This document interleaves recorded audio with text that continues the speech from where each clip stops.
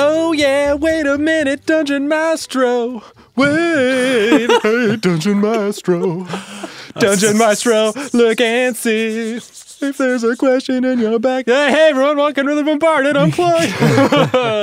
Yes, welcome everyone to this unconventional episode of BomBARDed, where rather than playing our normal game of Dungeons and Dragons with an all-bard cast, we're going to be taking questions from you, our listeners and fans, which thank you for taking your time out of your day to send those to us. Before we get to them, I want to give you all notice that there is going to be some spoiler warnings throughout this, based on questions that are asked. True. So yeah, if this is your first time joining us, maybe put this one to the side. Go back and listen from the beginning. Or don't. I mean, it's your life. Either Live way, it how you want, man. You can listen to the recap episode and then a few episodes. You can do it however you want. But regardless, we're here. Yep. We're ready. It's weird that you don't have your DM screen up. They don't have to know that. Right. He's yeah. all I know. No, I'm not We can DMing. never see your nips this well. Yeah, I know. It's important for that to happen during the mailbag. Yep. So, but before we get into anything like that, I mean, the outline of the show, essentially, we're going to talk about, a lot of people sending questions about how the show's made, how songs are made. There's some questions for me, and then there's some Tin Hut general questions that you all sent in, and we're all going to do kind of a roundtable thing answering those. We also have the song coming from me at the end. We might do it in an unconventional manner as well, and kind of give you a little insight into our songwriting, just little clips here and there. We're unplugged, just exactly hanging out, having fun, number one. Before we get into all that, I'm super excited to announce our sponsor for this episode, which is the Retroverse. Some awesome people online at Snickle Socks and at US Abadius are putting out this 5e compatible setting. It exudes a retro and futuristic style while still keeping the swords and spells mentality that 5e players love. You're looking at getting new classes, new races, monsters, spells, items, rules, and a world. And the art for this is beautiful. US has done a great job. Chris Locke, who is Snickle Socks Online, he's done a fantastic job writing up all these different classes. And I can see all of those Saturday morning cartoons coming out. You got classes that look like, Power Rangers, and you have reskins of your favorite D&D monsters, and they've been kind of modded in a way. And you get new monsters as well. I mean, I'm talking about doing a one-shot for BomBARDed with this, and little peek in the future, maybe some, Legends of the Hidden Temple action. So you can pull any of your favorite childhood nostalgia into this game and really get a go at it. So that website that you need to go to is lasersandliches.com. They have a Kickstarter going, which you can find a link to at that website that I just gave you. Again, lasersandliches.com, LASERSANDLICHES.com. All right, Allie, real quick, just drop me a beat. Okay. Whatever you got there. Oh, yes. Oh. Like that? Retroverse, Laser Liches, get it real quick. You gotta get on laserliches.com to get your fix. Get all this good stuff before it's too late. You're gonna miss out, so don't procrastinate. Lasers and liches. Lasersandliches.com. What are we doing? Lasersandliches.com. Yeah, okay. No, seriously, I'm stoked about it. So lasersandliches.com, the Retroverse. Check it out. Get in on Kickstarter. So, This is weird. Is this what it's like in your middle bit? Yeah. All the time? Usually. Okay. I just kind of do this, talk about things that, come to the table. And but we're through all that now, so we can get into the questions that you lovely listeners have sent us, which thank you again. But let's kick that off. Yeah. So, hello. I'm Goodrich. I played Razzle. I guess we should do that. Yeah, sure. Probably. Sure. Especially for you and I, Spurrier. I suppose. Yeah, so I'm Goodrich. I play Razzle. Dazzle, son. And I'm Spurrier, and I play Randy Greentrees. I'm Allie. I play Yashi Bordoon. And of course, I'm Kyle. I'm your dungeon maestro, and every NPC, pet, plant, whatever Right. that is in the show. Yeah. So the first question we have comes from NPC_arts, which is, how did you all meet and become friends and all that wholesome junk? Ooh. Well, Spurrier and I have known each other since the 6th grade, so that was a while ago. We started a band, which actually there's another question from Autumn, which is, what were some of your other band names before you all settled on Linby? So It's always been Linby to me. Yeah, Yeah. it's true. Yeah. Well, we in high school, freshman year? Yeah. Yeah, so we started a band and we called it Five in the Eye. I love that name. I know. So it's like you're getting It's wholesome. Yeah, slapped. And then other band names. We, as bands normally do, you start to have an identity crisis about your name, and we tried so hard. And we came up with like Pen 15, Yellow Snow. My dad wanted us to be called Fresh Mulch Or patio furniture. yeah, like all these. So sometime in high school it was Linby. Then we got to college, met Allie and Cal in Yep. choir. Well, we met Allie in choir, then Yeah. We Kyle. were in choir for a year. yeah, and then Kyle. Brought Kyle in. Yeah, 'cause Yeah. you're like, oh my gosh, my boyfriend plays bass. He's so cool. And Love then you right. guys. bam, yeah. So then, we've been Linby ever since. And I don't even know how long that is now. Yeah, we used to have a decimal system to figure out what version of Linby. It was like Oh, Linby man. 18.0, I think, because of all the drummers. Yeah, something like that. Yeah. So anyways, that's that question. How long have you guys been a band in the music scene? What made us want to start a band? What made you want to start the podcast, especially a Bard heavy one? Why did we decide to record it? And kind of all of that. That's from Corey, Stephanie, Sophie, Ray, at Nerd Piggy, and Kimberly. So, geez, a band in the music scene proper, probably like 10 years now, ish. Roughly, Playing in yeah. Dallas and Fort Worth. We started a band because we're musicians, and that's what you do. Right. I mean, kind of. I don't know. Goodrich checking on the computer. Yeah. Is it still working? Yeah, we'll get into that when we talk about making the show. Yeah, Boy. right. That's always a fun hiccup. Yeah, and then why did we start a podcast? Well, and like our D&D history too. Also, Radioactive Swamp Monsters asked that too. How long have you been playing D&D? Kyle's for a long time. The first time I played D&D was when I was 14. It was my older brother, Robbie, who ran me through a one-on-one. I played a fighter whose name I can't remember, but I can still remember the one shot that he ran for me to this day, which I won't go into the details of it. Hit me up on Twitter at bootniche_theory if you want to know.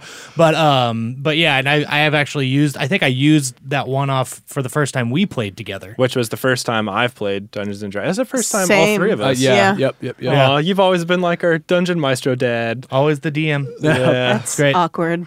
No. Oh, I guess sorry. that is a little awkward. But yeah, no, I've been playing for a long time. I had a time where I didn't play, which was during 4E, no comment.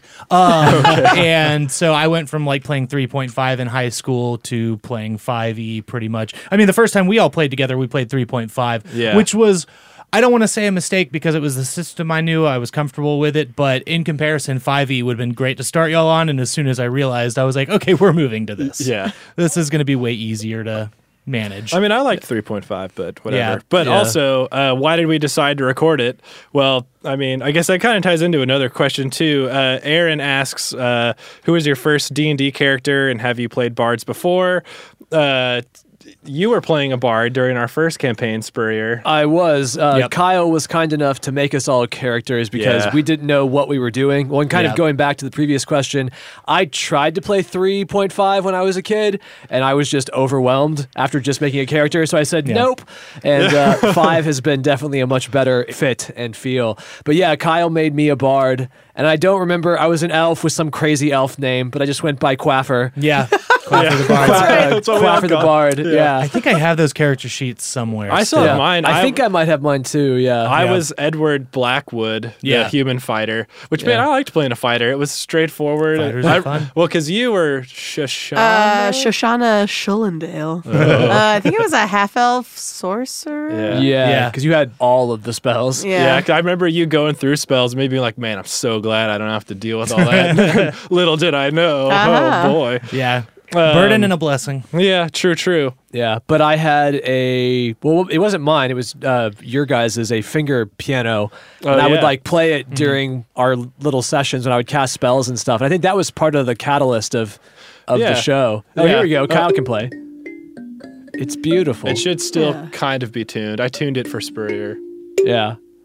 Yeah. Yeah. So, So yeah, Spurrier was having tons of fun, and you were just making up little songs, and you do a bard spell. And we were like, man, that's really cool. I wanna do that. Like, I want to Yeah. do that. And then it spun off to like, well, what if we just brought our instruments to sessions? And then it was like, well, actually, we have all the recording gear from Linby. Why don't we just go ahead and record the Yep. freaking thing, and Yep. you know we It can was do destined. that, We and just then- had to wait for the idea to come along. We Yeah. had everything we needed. We did, which was a huge blessing for us because there's a lot of gear and cables and stuff that goes into the making of the show, which we should talk about. Aaron asks us if we want to play the lick, which would you mind? I have my guitar. Oh, sure. I might play a lick at some point in the show. I don't know. Well, because you call it lick and not lich, like some sort of weirdo. Yeah. I'm just kidding. No, I just love that that's a thing. Yes, it's lich for sure. But okay. I know that there's that. Yeah, okay. Well, anyway, Sprayer, could you play the lick? Yeah, there's a lick. He goes. Apparently, I had never heard of Yeah. this, but Kyle, confirmed that it's a musical meme. You said, where Yeah, it's yeah. just I like think it's mimetic in its own right. Apparently, it's all over. We did look it up, and there's like lots of jazz solos and heads and stuff that have this in it. So Yeah. And if you want to brighten your day up a little, it could be. It's a little bit more wow. fun. So there you go. There's the lick. So Corey asks, I'm trying to burn through these questions because there's quite a few. I want to get to as many as we can. So All of your questions are important. We're not burning Yeah, them. exactly. So, right. So Corey asks, how did you come up with your D&D campaigns? Do we play together in the same room? We all play together in the Yeah, same we're room. always in the same room. Any advice on being a DM? I guess this kind of goes into Kyle time, but because we haven't, like the three of us, Allie, Spray, and I have never come up with a D&D campaign. Nope. When coming up with D&D campaigns, steal things you like and modify them to make them a little bit different. Just like art. Just like music. Yeah, exactly. Yes, what is it? Mimicry is the highest form of flattery Right. or imitation. Yeah. You know, and so all the best artist theft. Yeah. Exactly. Yeah. So find things you like and, twist the storyline a little bit, change things just enough to where it's not recognizable, but anybody who knows it might be like, well, wait a second.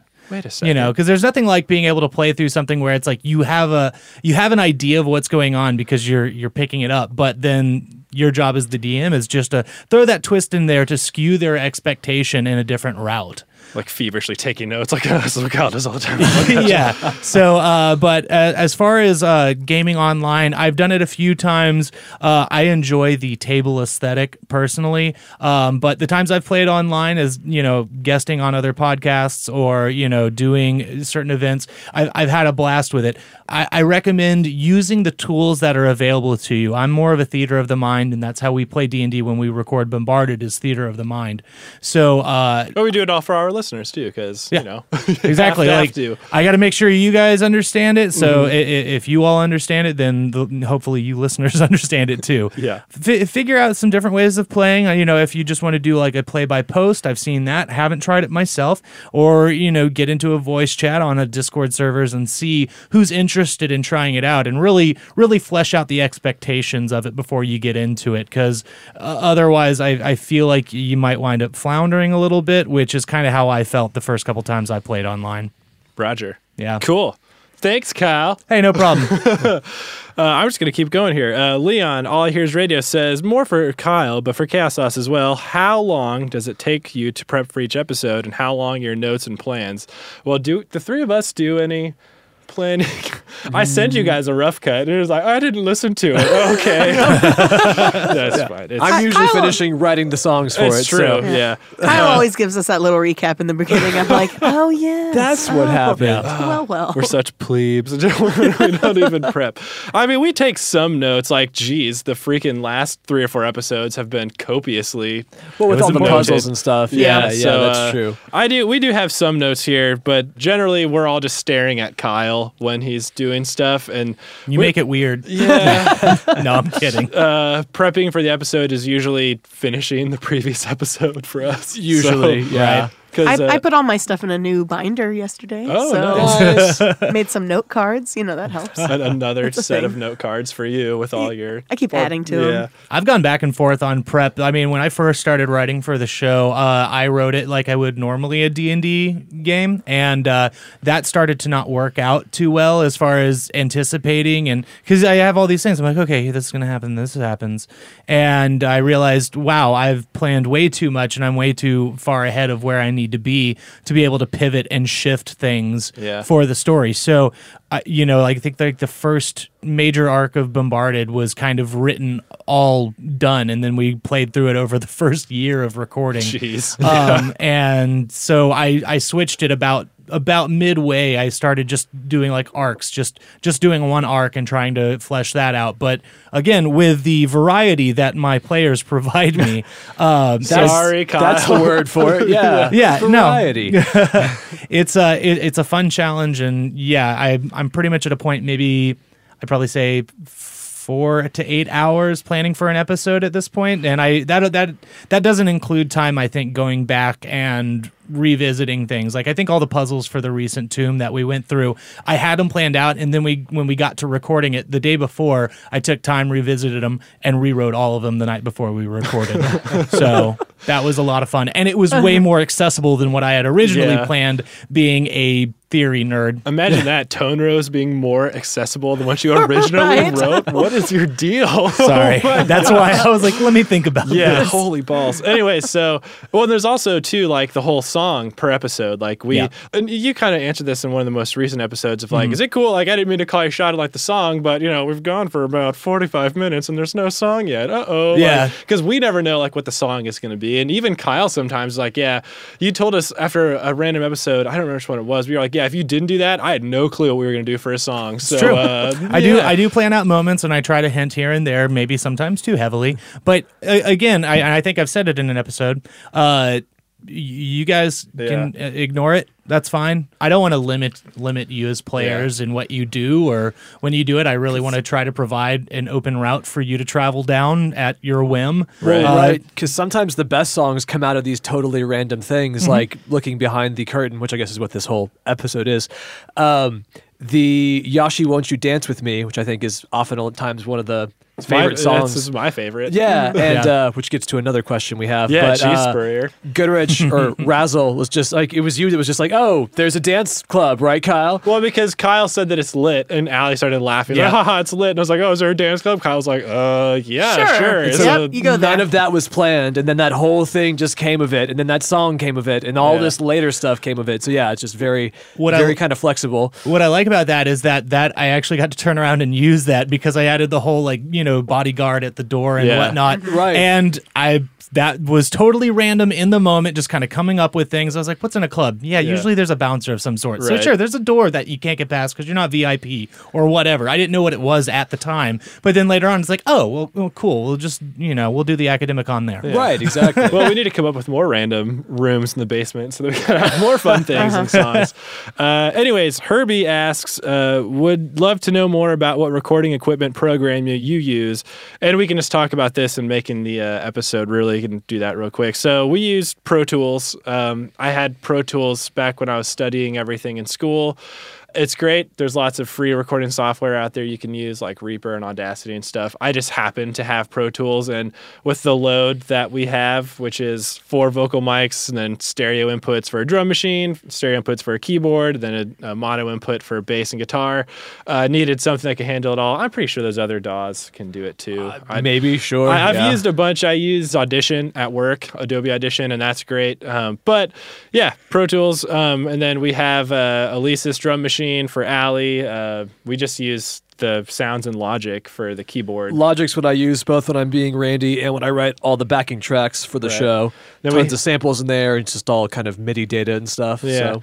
And then I just have a guitar with a little pod pedal that I use for the different sounds. Kyle just goes direct in with his bass. Yeah. For the voices that we use, like the oh, hey guys, blah, blah, blah. like all that's those are all a TC Helicon Harmony GXT, trying to read it sideways, voice pedal. So we do all those in real time, and then anything that goes on Kyle's voice is added in Pro Tools with an effect. So and then pretty much whenever we record, we sit down, go to town. I don't know. That's pretty much it. We roll everything. Everything is live pretty much when we record the songs and do the playing and whatnot.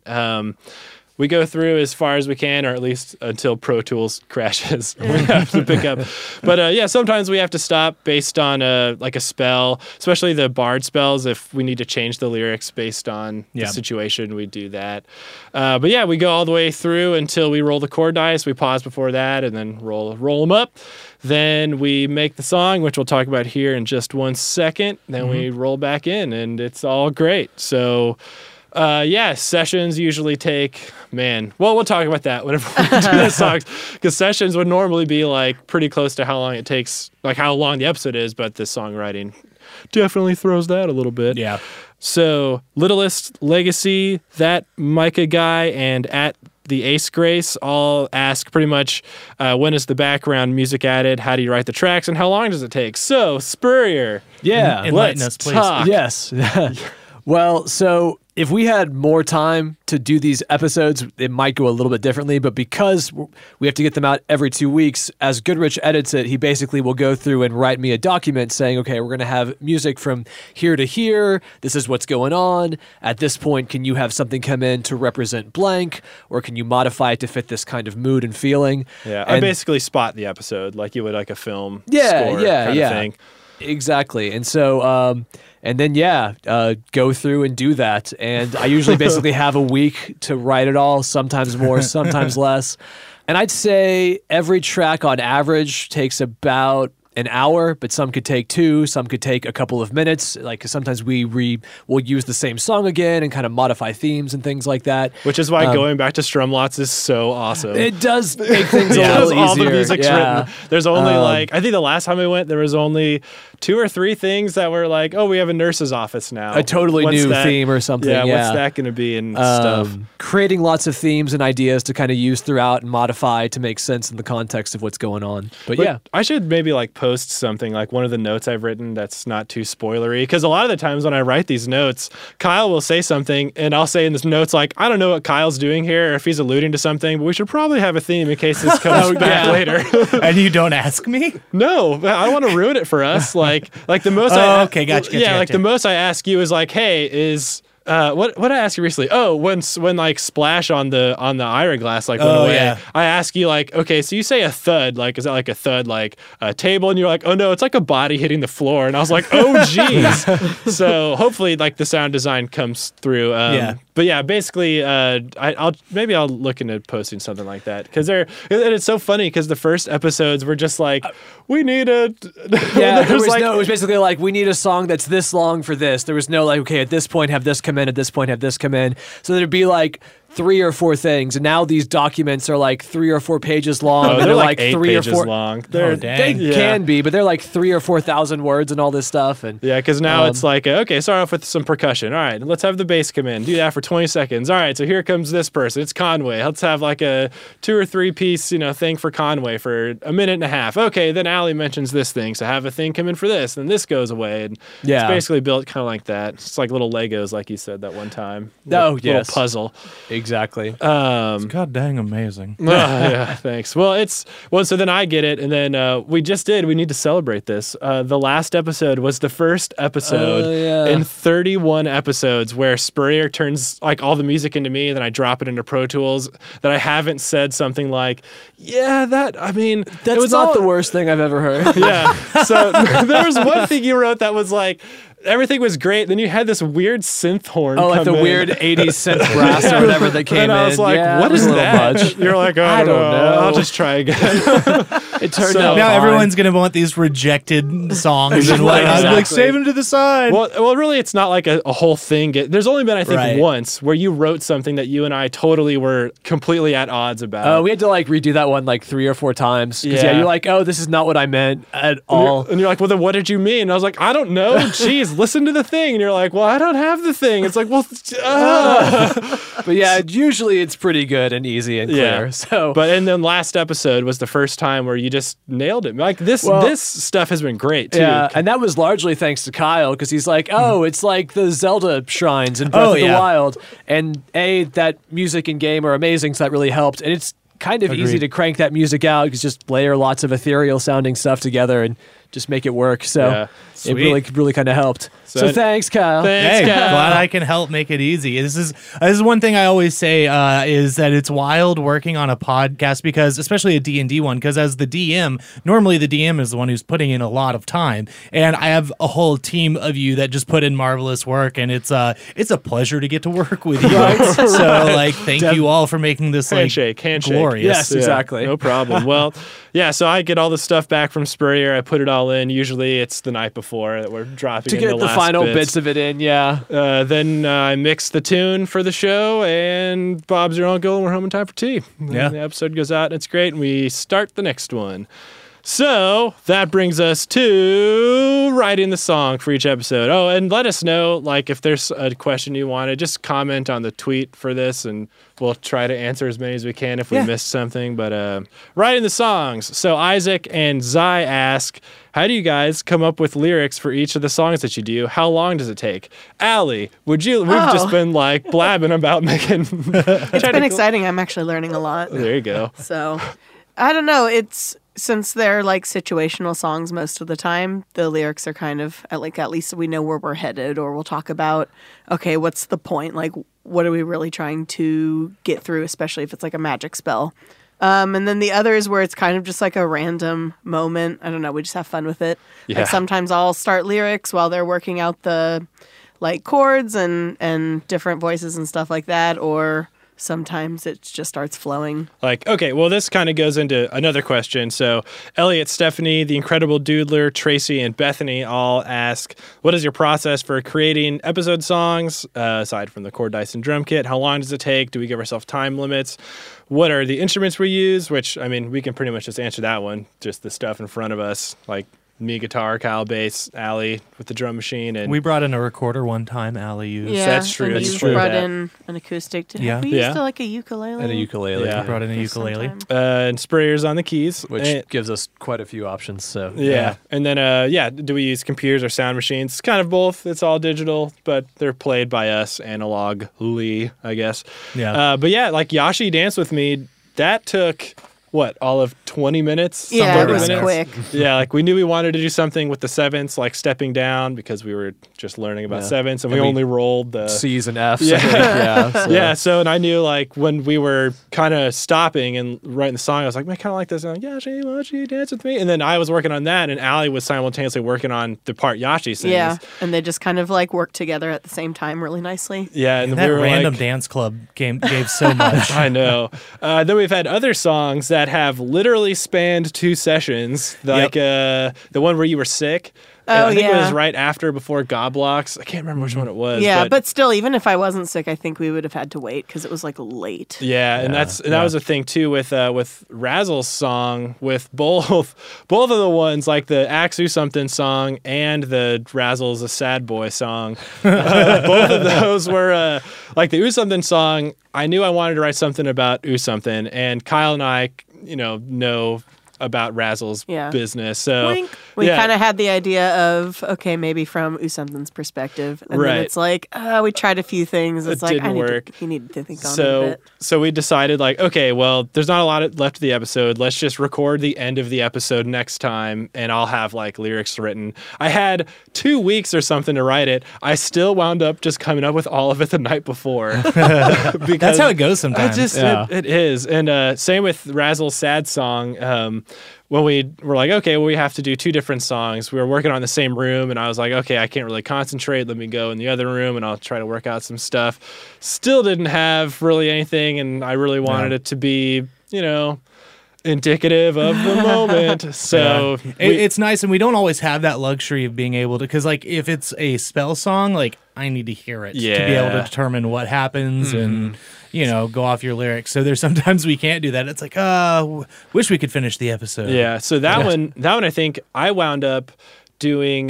We finished the episode because I don't remember exactly, but I think that I just told you, Kyle, I was like, look, here's the deal. Like, it's going to be a sad song about Razzle. Yeah, but they didn't have any magical component to it. It Right. wasn't like, the magical bard spells. Yeah, so I think we recorded the end of the episode, and then I had to record it by myself, which kind of made sense. It felt right to just be in here all alone.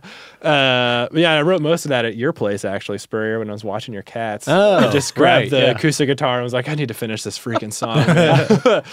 and leave awesome messages that are timed to an alarm. That's true. Right. Yeah. So I would say on average, though, a song takes about 2 to 4 8 hours. 2 to 8 hours. Yeah. It really depends. Like recently, I'd say it takes from about 3, 4. I'd say the average is 3.5. Yeah, that would sound hours. about right, And that yeah. it just is all over the place. So, but that pretty much is that. We used to try to give ourselves time limits, but we quickly found that was not going to work Like if after we wanted. 2 episodes. We're Yeah.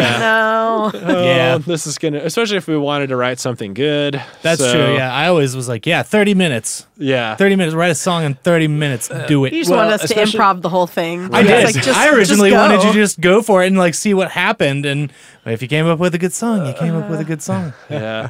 That didn't last. So I think we had recorded ourselves actually making the song, but we quickly were like, I don't think anyone, like, there's a lot of noodling involved, and It's kind of like a solving puzzles. yeah, No one wants to you hear don't want that. to hear that. I mean, it's out there. We'll break it down a little for you and Yeah. give you the gist. Yeah, we were Yeah. thinking about doing that for this song, where we'd actually record some of us coming up with it, just do something real quick. But Elise asks, how did you come up with the concept of chord die?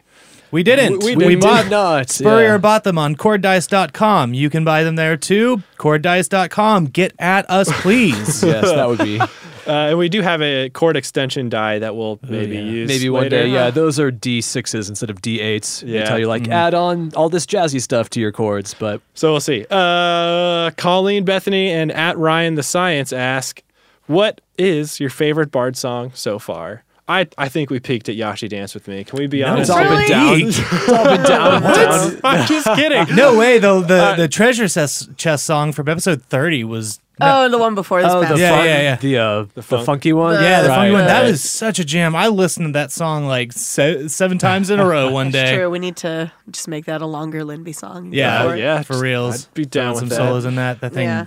I'd say one of jams. my favorite was the Fishy Folk song. was a good one, It's too. just so like good and goofy. Yeah. Every time I listen to it, I'm like, Yeah, it was good. And it was funny because I remember doing that. Spurrier asked me like, "How do you do the Gill voice?" Like when, and I like explained it. It's like you put it in the back of your throat and you kind of just marble it around in there, And now I'll have to sing in that and then voice. sing in that voice. Oh, Look boy, at me, yeah, Master C. How about you, Spurrier? Lightning round. Bass 'em, I've always liked. Oh, Well, fake. bass 'em, yeah. Fake That bass one 'em. was so Yeah. good. Face him. That one was a lot of fun. That was another one too that was great because that was the first. I don't know if it was the first time, but with me being all sad and existentially that angstful. was definitely the first time. Yeah. For me, it's Yashi Dance With Me. Like I can't. It's just. It's a jam, too. Oh, it's great, yeah. It's and just I don't know, like that one too. You remember how when we stopped, like we were all upset because we rolled all the same, Yeah. the same chords. That was the only time I think we had ever discussed changing the chord dice rolls. Well, off and wasn't mic. that the second time that had Yes. happened? Yeah. Right, because the episode Right. prior was a bunch of C's and F's. Yeah. And so we had to say no, like we can't do this. We Yeah. can't Yeah. just like we that. said we were gonna go with Yeah. the first roll, and Can't Yeah. compromise. Yeah. No, Nope. and so but then Gotta it do worked it. out because we could just use the sevenths to change it, and then the song turned out being a jam, and it was great. So that and that 5/4 song I've always liked. That Yes. one's yeah, that one was tough too with all those vocal parts. That one definitely was erring was a good on the one. side of 5. It was good, though. Hours. Yeah. Yeah, that was one of the longer ones. Yeah. Tobias asks, how much of your songwriting, both in and out of show, is influenced by having studied music theory? How much is what feels right? And how do your knowledge of theory and your musical instincts inform each other? I always looked at using theory as a way to bend the rules. Yeah, I think that's true. And I also think, though, and I often say this to my students, that it's like you learn all these rules and it becomes like, this chord has to go to this chord and this chord has to go to that chord. Right. And I think while you can break those rules, to get back to that pre-theory knowledge where you just kind of go with what just feels and sounds right to like kind of grasp that again can be a bit of a challenge. But I think this has definitely helped because sometimes we don't have an option. It's like, oh, we didn't roll that chord. It'd be so nice to have a 5. Oh my gosh. When we had our quest for 5 for the first, It's like 10 episodes or something. ridiculous. Yeah. But I think that knowing that, like, okay, when you have a 5 chord, it really wants to go to 1. Like, I think that's kind of what you're talking about when, like, what feels right. Like, that always feels right, unless you go to 6 to be all scurry. But I mean, it's kind of hand in hand, I guess. It's kind of sad in that. This kind of goes into the next question. Brandon and Legati Works and at Lady Elisa ask, does having to write songs as chaos sauce and using chord dice, has that changed how you've look at creating music overall as a band, and has it helped, or do we feel we've become better musicians because of it? The sad kind of truth for me anyways, it's sad, but it's also good because the show's here is I have steadily become probably a less good guitar player as the show has gone on, just because I have to spend so much time, editing and mixing, while Razzle is, becoming more better of a musician. Songwriting wise, it's definitely helped. Absolutely. Forcing yourself to create something and like put it out there. And I mean, and even for me in terms of mixing and editing and stuff, like I can't sit there and flip-flop on an edit or waffle back and forth on, was this good? Was that? I just have to, no, do it, go. And as we've done it more, I think it's become easier. And man, how has it helped Linby? Well, I mean, Linby has written over 30 songs in the last year and a half. It's true. Technically. It's technically true. Well, and I'd also say we played our first show for the first time in 9 months or something recently. And I think us just having to create, record, and just master something in such a small period of time, like people were like, wow, this was a surprisingly good show. And we were like, okay. And we felt, I don't know, I felt pretty good about it. I don't know how you guys had felt. fun. Yeah. It was good.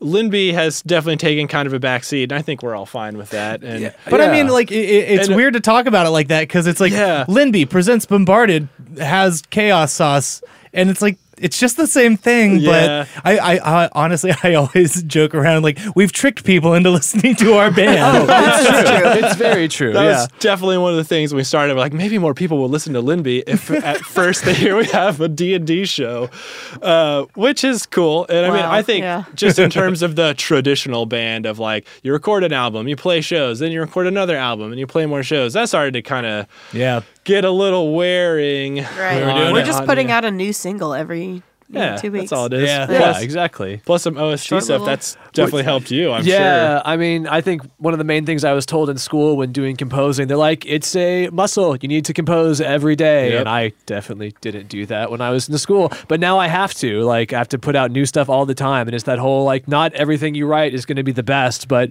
some good stuff will come of it because you're just constantly creating. And I generally feel there's 2 or 3 every episode that I like, and of course I do 2 or 3 for the OST per episode, so it kind of works out. So, well, some of the ones you do that you're not too fond of, I'm like, man, that was awesome. Like, what the heck, dude? And you're sometimes like, there are those, so so it's nice to hear. Anyways, that's songwriting and making of the show. So now we'll move on to the Kyle's Corner portion, and then we'll get to some fun questions. Kyle, Autumn wants to know, what NPC character did you have to flesh out more than you planned because of chaotic campaigners asking questions?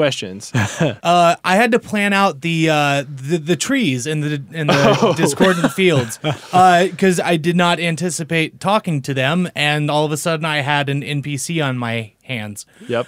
So the trees were probably the most I had to flesh out in a very small amount of time. There you go. Is that including all their insides, or Yes. was that? Wow. Okay. Yep. I was like, okay, wait a second, because you talked to the grass at the beginning of that episode, and I was like, I have to anticipate. It was that moment that I realized he could talk to these trees. Let me plan something out for them, because it was originally just going to be like, here's a point where you can stop. And like rest. it is a marker, like a landmark. That's right. I remember you telling us after the show, like, yeah, thanks a lot. Kind of forced my hand on hey, a lot of things. You know what? It provided an opportunity to push some of the plot forward, and that's one thing about DMing that I subscribe to is, if something comes up and you have that opportunity, try and take it. And I think it was I made you play a song essentially in that area, and that was my time to prep and be like, okay, what's going to happen here? And I more or less figured it out There you go. Yeah, well, You're writing the song. well, Wow. Maisie asks, does Kyle have any world building or puzzle tips? So there you go. Yeah, and all yeah. the other stuff you said. As far as puzzles, make them easier than you think they need to be, because sometimes things will not be picked up. That's what I did when I said earlier. I took a step back and I refigured out all the puzzles for the tomb. That's what I did. I was like, I thought I made them, fairly easy. Of course, I didn't even consider the fact of having different Theory 4 teachers. But Can't believe you missed that, Kyle. Think about that all the time. right? But no, taking that step back and deciding to, okay, how can I make this even more accessible? Like adding in things like the 0 beneath the certain letters in that first puzzle. Things like that really, really will help your puzzle be more attainable while also maybe not being as easy as you think it will be. Cool. Yeah. Well, Ray wants to know, Kyle, how much of the story do you have figured out, and how much did you have figured out at the beginning of the podcast? Also, how much is taken from the D&D world, like the planes, because you mentioned the ethereal plane, but then the training sessions had their own names. Yeah, I'm of course creating my own thing, and I'm kind of playing with some of the aspects that I'm familiar with from. I'm not as well versed in the lore of D&D as others out there, but I know enough to get by, I guess. Yeah. So I've kind of borrowed things here and there, and yeah, I'm kind of making my own material plane and building this sort of multiverse around the concepts a little bit, but they're. I don't know really how to explain it beyond just That's fair. making it work. And as far as the story itself, I have the main narrative arc figured out and the climax and everything and what people's motives are and involved in that. But there is so much I don't have planned out simply because I want to provide the opportunity for the bards to lead the story, because that's how I believe in playing is I may be, holding your hand a little bit to places, but I really want you guys to drive the story and where things go. Yes, you get missions and whatnot from the school, but you handle those how you handle them. And I kind of take those story bits that I've worked out and drop them where I think they're going to work best. Like, again, going back to the trees, that was something I didn't know exactly when I was going to be dropping plot points or hints or, these bits of information. But once it happened, I was like, okay, here's an opportunity. Let's go ahead and drop some things here. And I think it worked out really well personally. Well, I remember you telling us before we started one of those, after the Bearberry debacle, you had said, I didn't have to plan anything for this session. This is all you guys. This is all what you want to do. So Yeah, I've had those. So Alice asks, how do you go about making NPCs and finding their voices? I kind of think of some, of course I reference characters. There's some really goofy ones like Wesley Flibbleton and, I can't even remember his name now because he's just, He's Fingerbones. Fibblewicks McFlips. There we go. Things like that. I come up let's come up with a goofy one. Then there's ones like Dogum, who was actually a PC that I played at a comic book store. So that was okay, I'll just use one of my old characters as an NPC. So I've done that before. Also taking inspiration from shows that I like. A lot of the Besa Mark was inspired by some of the tropes you find in Trigun. I mean, there's one episode that I straight up ripped the drunk person in town approaches the protagonist and, is wanting to get a drink, and then you find out that they're more involved in the story than you would initially think of a drunk. So As any town drunk would be. Exactly. Surely. So Mark asks, is the inspiration for Symbol's mantle of inspiration Sunny from Toriko? Because it sounds like Sunny from Toriko. And they posted a photo, and I was like, yeah. Okay, I looked it up, and I've not seen Toriko, so unfortunately not no, but yes, it is now. Because I can see how you would go there. No, I mean, I think his whole mantle of inspiration is just inspired by the glam kind of ideal and aesthetic. At Riley Silly Soul, sorry, I'm trying to just bang some of these out. At Riley Silly Soul says, or asks, has Splash put any more thought into his life or death pedagogy? He has also implied that the only way to get a good story is with that type of drama built in, but does he really believe the only stories worth telling require such dramatic dressing?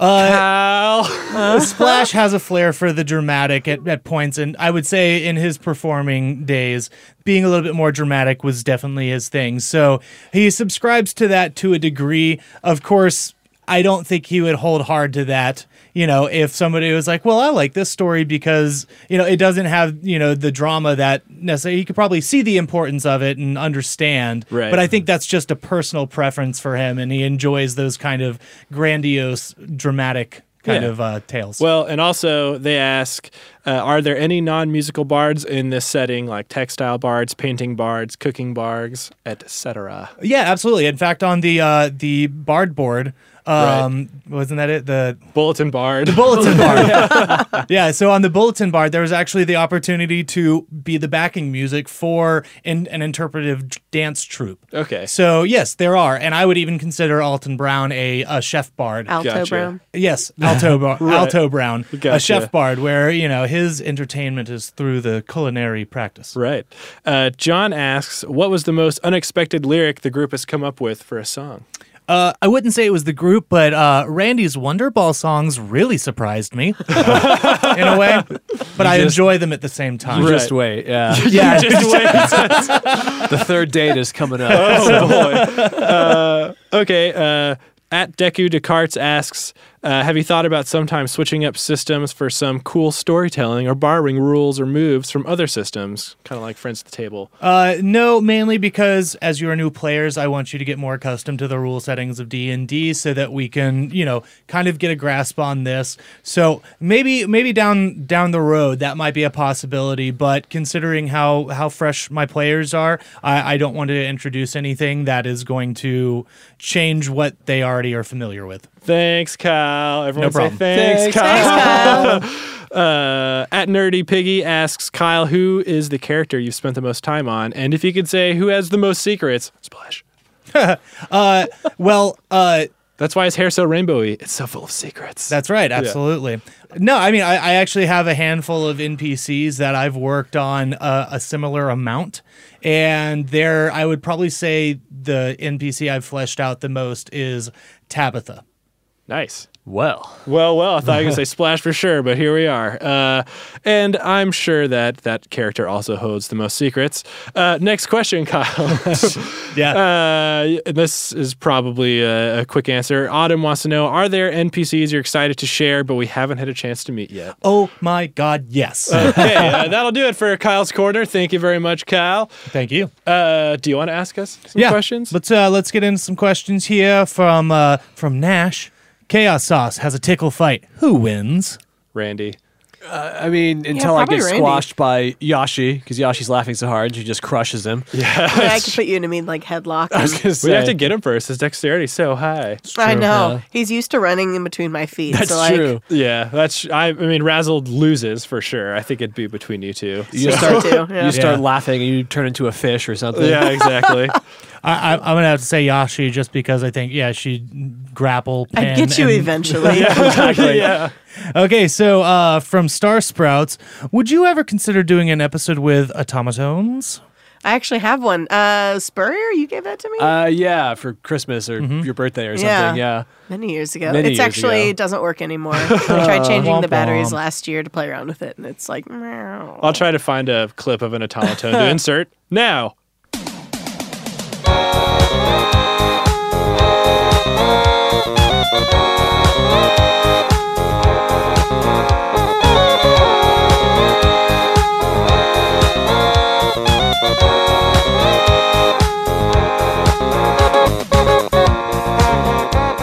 Okay, party. Wow.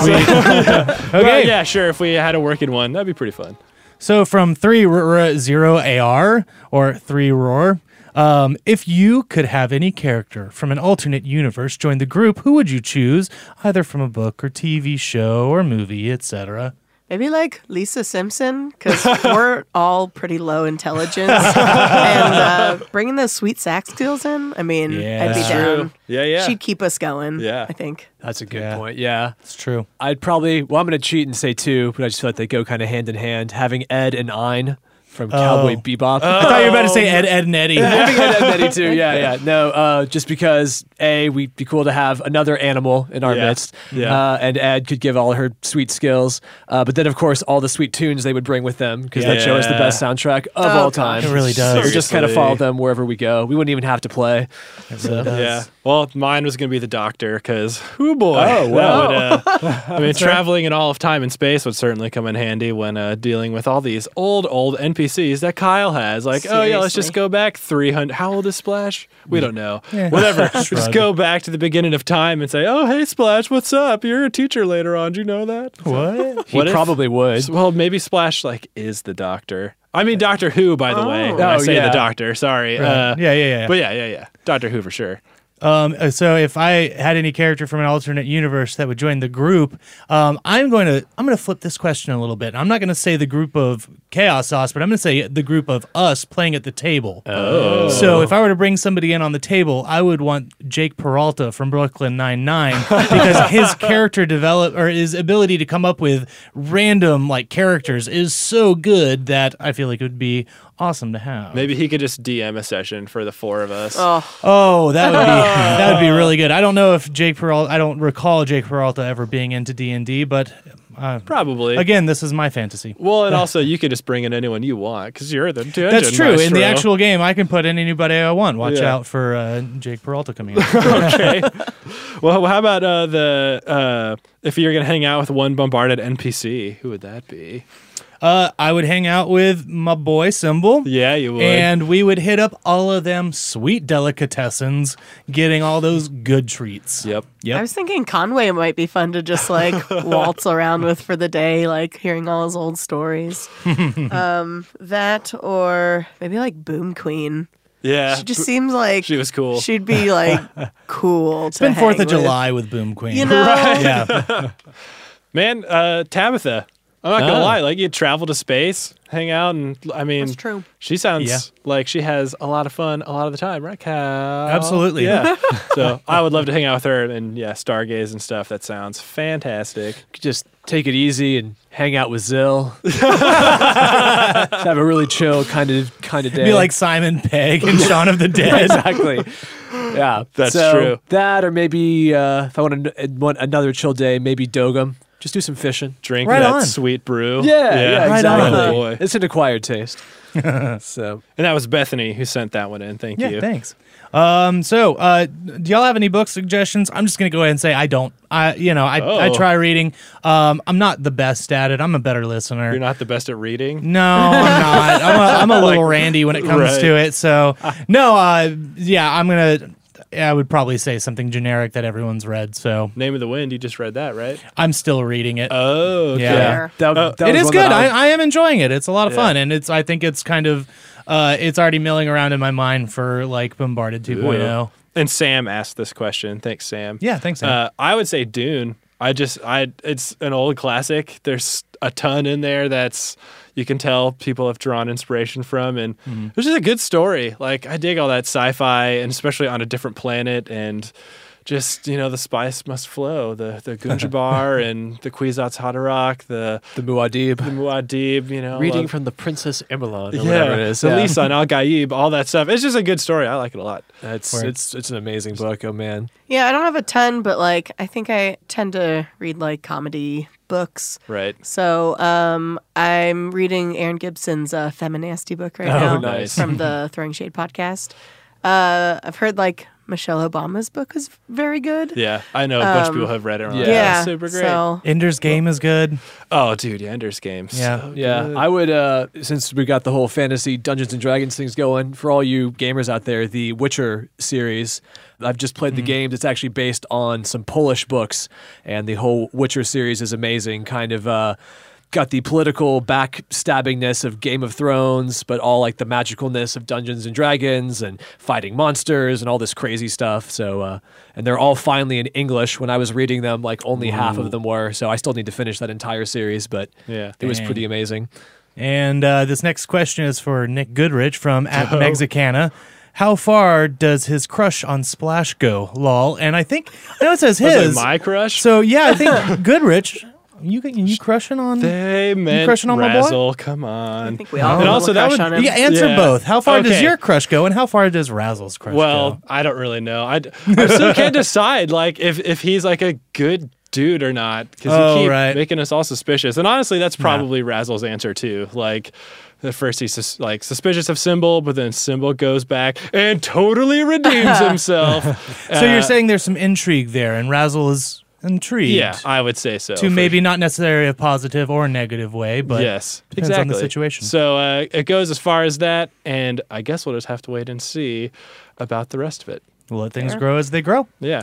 And to that effect, I have a question here from Sophie that says, do you think there will ever be developed queer relationships on the podcast?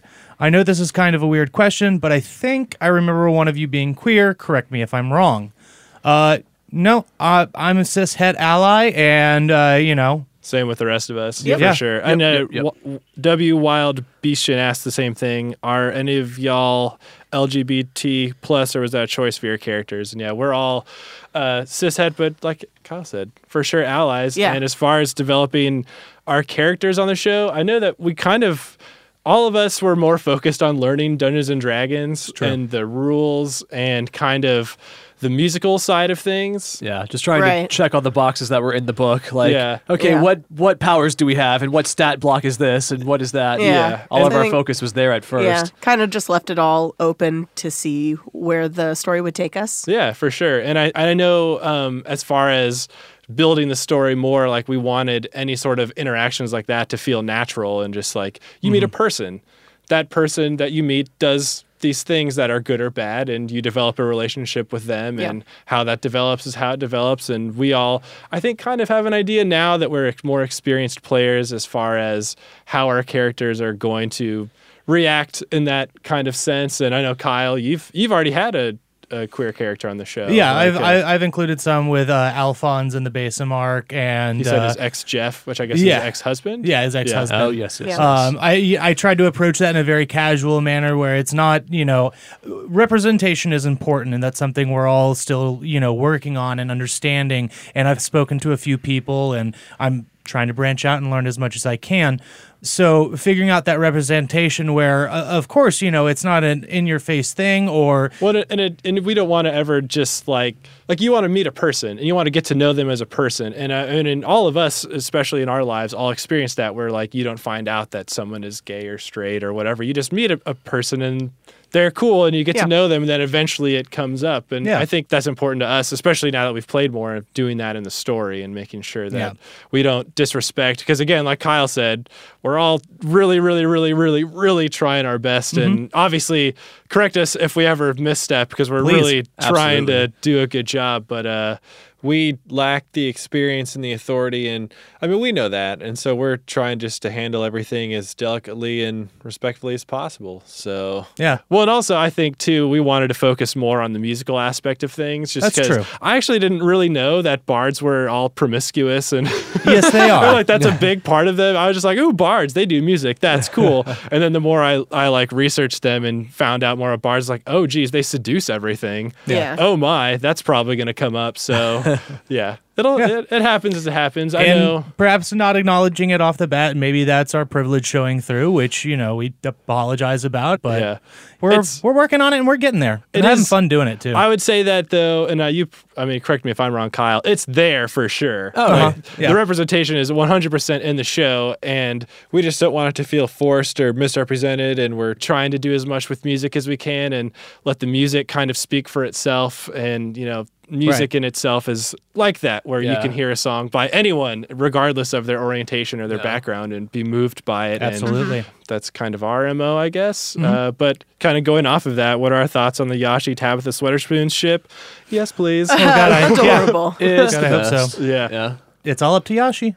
Well, yeah, I mean, kind of like we had just been talking about, it was something when we created our characters, we kind of just left that open. So when I guess Tabitha first kind of mentioned something about Showed interest. yeah. I was like, oh, okay, this is Okay. sure. Yeah, okay. And then it kind of Yeah. happened again. So me and Kyle talked like, so what's like going on here? Like, You guys are talk you about us trying to? No, outside of we the never. show? I'm just kidding. We certainly never see each other. You guys have been meeting up without Yeah, us? yeah. Yep. But we're kind of letting it play out and see what happens. Like, I don't really know what's going to happen yet. Yeah. But Right. I love all of the art behind it. Yeah, that's me too. come, and the stories that we've gotten from different like fanfics. I- They're just all very adorable. I love it. I really hope that it happens. I mean, I feel like it's obvious, and if I need to say it, I say it. Tabitha's definitely attracted to Yashi. That I feel like that's been known. Yeah. So, but the reasons it's for sure why, Yashi's and still like, okay, what's going on? Does she even Your pick intelligence up on score, it? again. I mean, yeah. she's a orc from the road. It's not, there's reasons why, and of course that's character development that we're going to get down that road, Yeah. and it'll play out how it plays out. But as far as what Yashi does, that's totally up to Allie, and having that control over your character is what this game's all about. Well, and same with Razzle. Razzle comes from the mines and definitely was way into studying and, all of that stuff with the lore. You trying to say Razzle's a gold digger? Yeah, you know what I'm saying. So, yeah. Thanks, Edith, for that question. Kind of going off of that, at @Astro_Arcanum asks, if you could spend a day with your characters, how would you spend it? Or for the Dungeon Maestro, which NPC, I definitely wouldn't spend time in the mines with Razzle for sure. I don't think Razzle would want to do that either. But what I would want to do with Razzle is probably play video games, because A, that would probably blow his mind, and B, we could just play Minecraft. Imagine playing Minecraft with a dwarf from D&D. That'd be great. I think it would be. I think Razzle would be into it. But Pretty dang good. anywho. I think me and Yashi would get in, one of those Jeeps that like don't have the doors on it or any of those. We'd like go cruising for sandwiches, like check out, all the different local places and try their wares. Yeah. Steal as many spoons as possible along the way. Yeah. Right. Oh, and Razzle could transform, and I could go around with animals and junk. We could have all sorts of hijinks. Yeah. That'd be pretty fun. Well, Randy's kind of in the same boat. Randy and Eddie and me, that'd be the 3 Ds: ding, dong, ditch. Oh man. all the hijinks and all the raising of the hell. It would be great. So you'd do that, okay.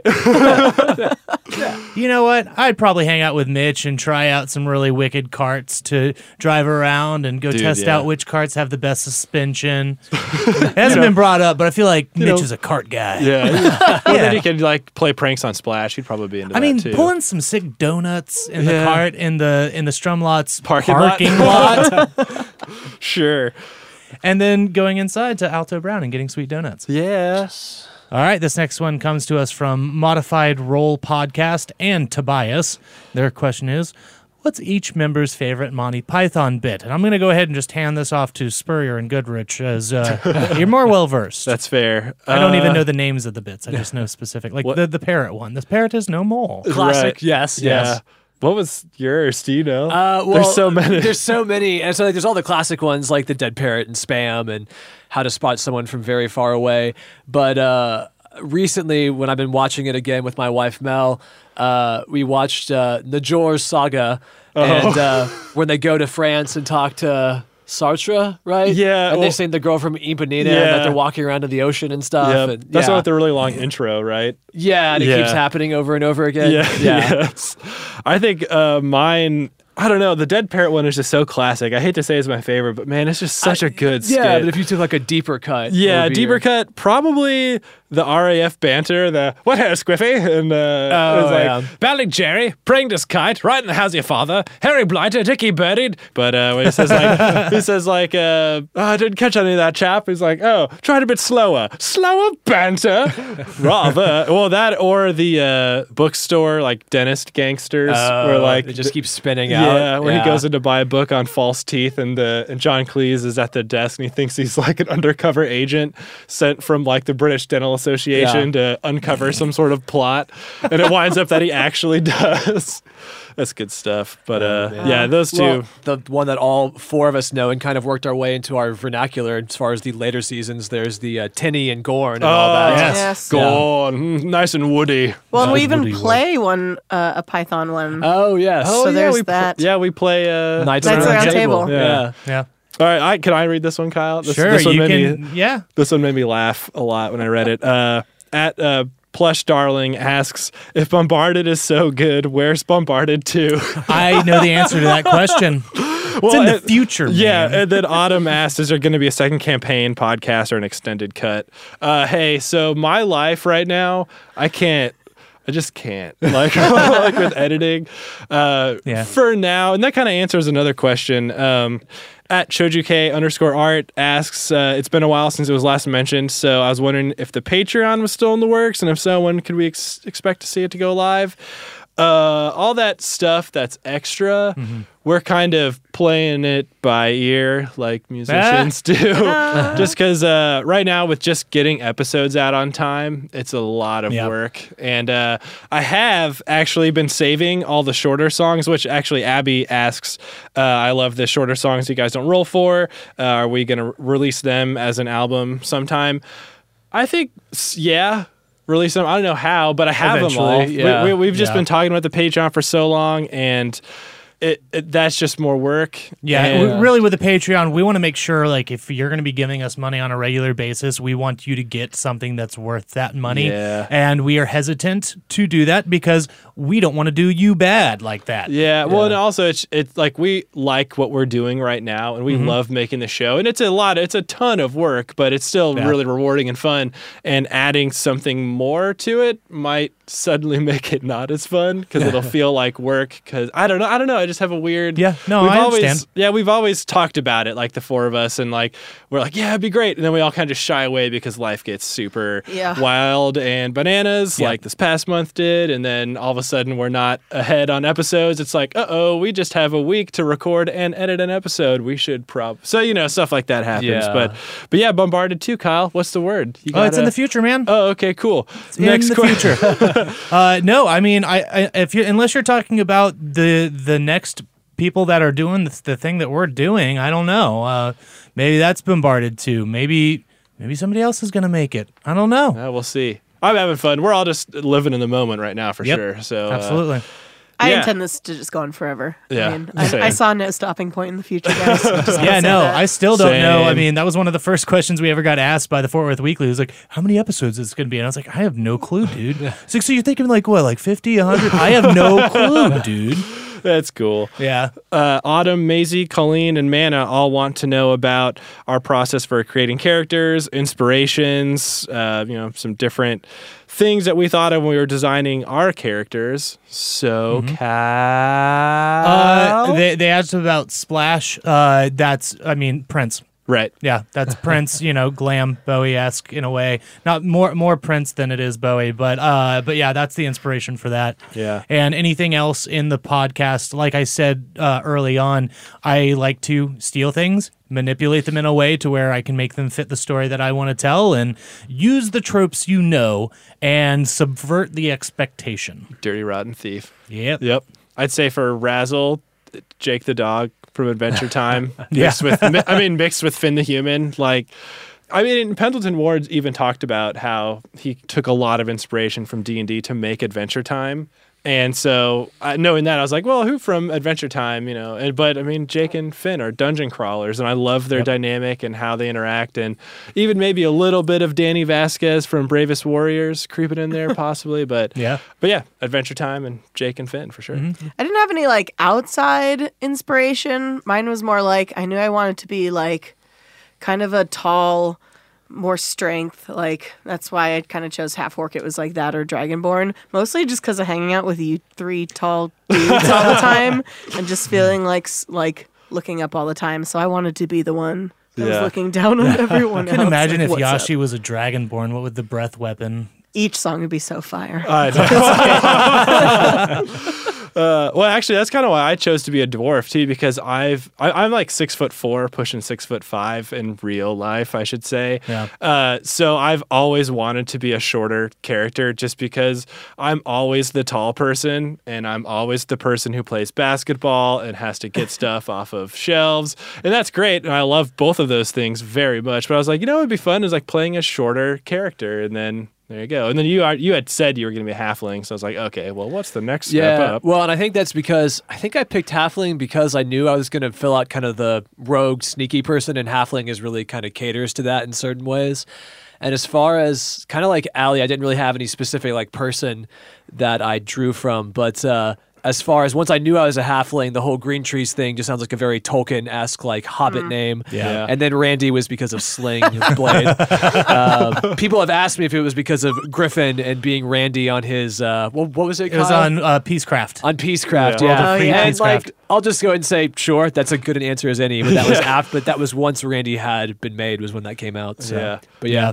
No, honestly, I thought for Goodrich and Spirit, I was just like, oh yeah, halfling and a dwarf because of the Hobbit and Tolkien. Yeah. So Yeah. like, and I do love Gimli. That's Yeah. for sure. So yeah. Cool. And just to kind of close this question up, as far as pulling inspiration from like personal lives or other media, I loved Final Fantasy games growing up. I really only got to play like 7 and 8, a little bit of 9, some of 10, but I loved the stories that those crafted. I think 8's my favorite just because you get a lot of the like, oh, big world changing events and also like a very romantic storyline that went along with that. So that's kind of some of my inspiration. Of course, anime is like Trigun, Cowboy Bebop. I mean, anime for all of us is Yeah, like right? anime and like cartoons like Steven Universe and Adventure Zone. Oh, yeah. Those influence us very heavily. For sure. Well, and even like Persona 5, I guess we can say this too, for the all the Strumlots music, all the jazzy stuff. Pretty much the Persona 5 soundtrack was A big factor in that, yeah. Like That's just true. the way that they set all those moods is pretty choice. So. But yeah, so thanks for that question, y'all. And let's move on to Mimi's question, who Mimi asks, do you feel like certain aspects of your character or story have been influenced by fan interpretations? Yeah, I'll say one word, Zilith. No. Are you being for real?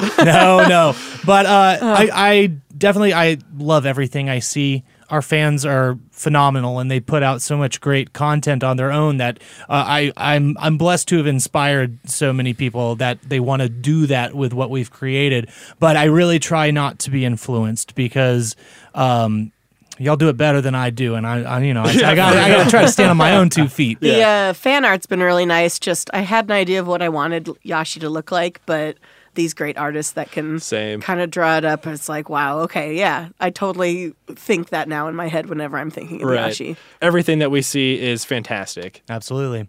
This question comes in from Autumn. How did you decide who would DM? And that is the person with the most experience, a.k.a. me. Yay! That was never a question. So, all right. Thank you for that one. And where are we moving to next? Well, kind of tying back into the Patreon thing, at Star and Scissor asks, any chance you will release the chord sheets so the bards at home can play along? Maybe in the Patreon one day. I mean, again, we keep going back and forth. Hopefully, one day it'll happen. We just got to get our life in Got to find order. that balance. Yeah. Make it worth it to you. But to move on, Kim asks, what's the best dish to make with bearberries? And actually, I found a website called gardensablaze.com, and they have a recipe for bearberry jam, because I don't know if you three know this, but bearberries are a real thing. What? And bearberries are actually, they're cranberry-like berries.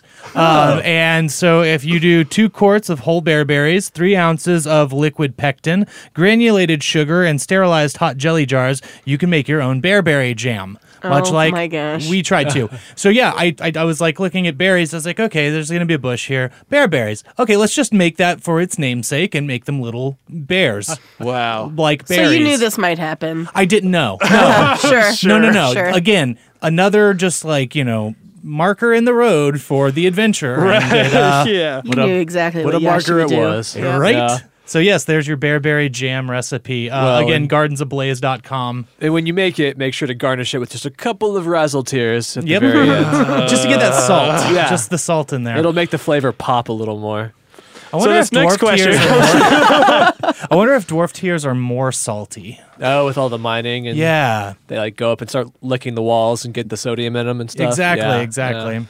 Good, Rich. So Rose wants to know. What does Rose want to know, Goodrich? Boy. What's the best type of nope? Nope. Discord, you can have your fun with that one. I ain't talking about M&Ms here. I've always liked mini M&Ms. Oh, God, he's doing it, everyone. I don't know what that means. It just says here, why is it mini M&Ms? I like mini M&Ms. I don't discriminate on my M&Ms. They're all good. Personally, I'm not a huge milk chocolate person, so they've got to be Huge. like peanut M&Ms. They make Or dark chocolate. peanut butter. If they made a dark yeah. chocolate peanut butter M&M, that would be. Oh my That would be gosh. really You good. know, you The could just best. eat a dark chocolate M&M and a peanut butter M&M at the same time. It's not Not the the same. same. Not Yeah, only not would the you same. be Different achieving your things. goal, you'd have twice as many M&Ms. Yeah, but then you have milk chocolate and dark chocolate, and that would true. dilute the dark It's not chocolate. right. True. It's not right. Okay, all right. Yeah. Well, They just make the trying to help crisp- you out, So man. Mars, if you're listening, which I know you are, if you could Get it on together. You're always listening. to say. Okay, we went down that road, but John is asking us, barring its first use, what was the most unexpected outcome of ensemble magic for the players? So I don't have to answer this question. Oh my gosh. I liked the Dream Boys one where we like influenced their subconscious. Yeah, Incepted. That's true. Yeah. Yeah, I didn't really expect like that to work or that you would even let us do that. So Yeah. Hey. Well, speaking of things working and not working, we were all pretty sure that first door song in episode 10, I think, in Gyra's Palace, we were all pretty confident that was in the gonna- void. And we were so proud of that song, too. Like, oh, it's going to be great. And Kyle's like, yeah, no.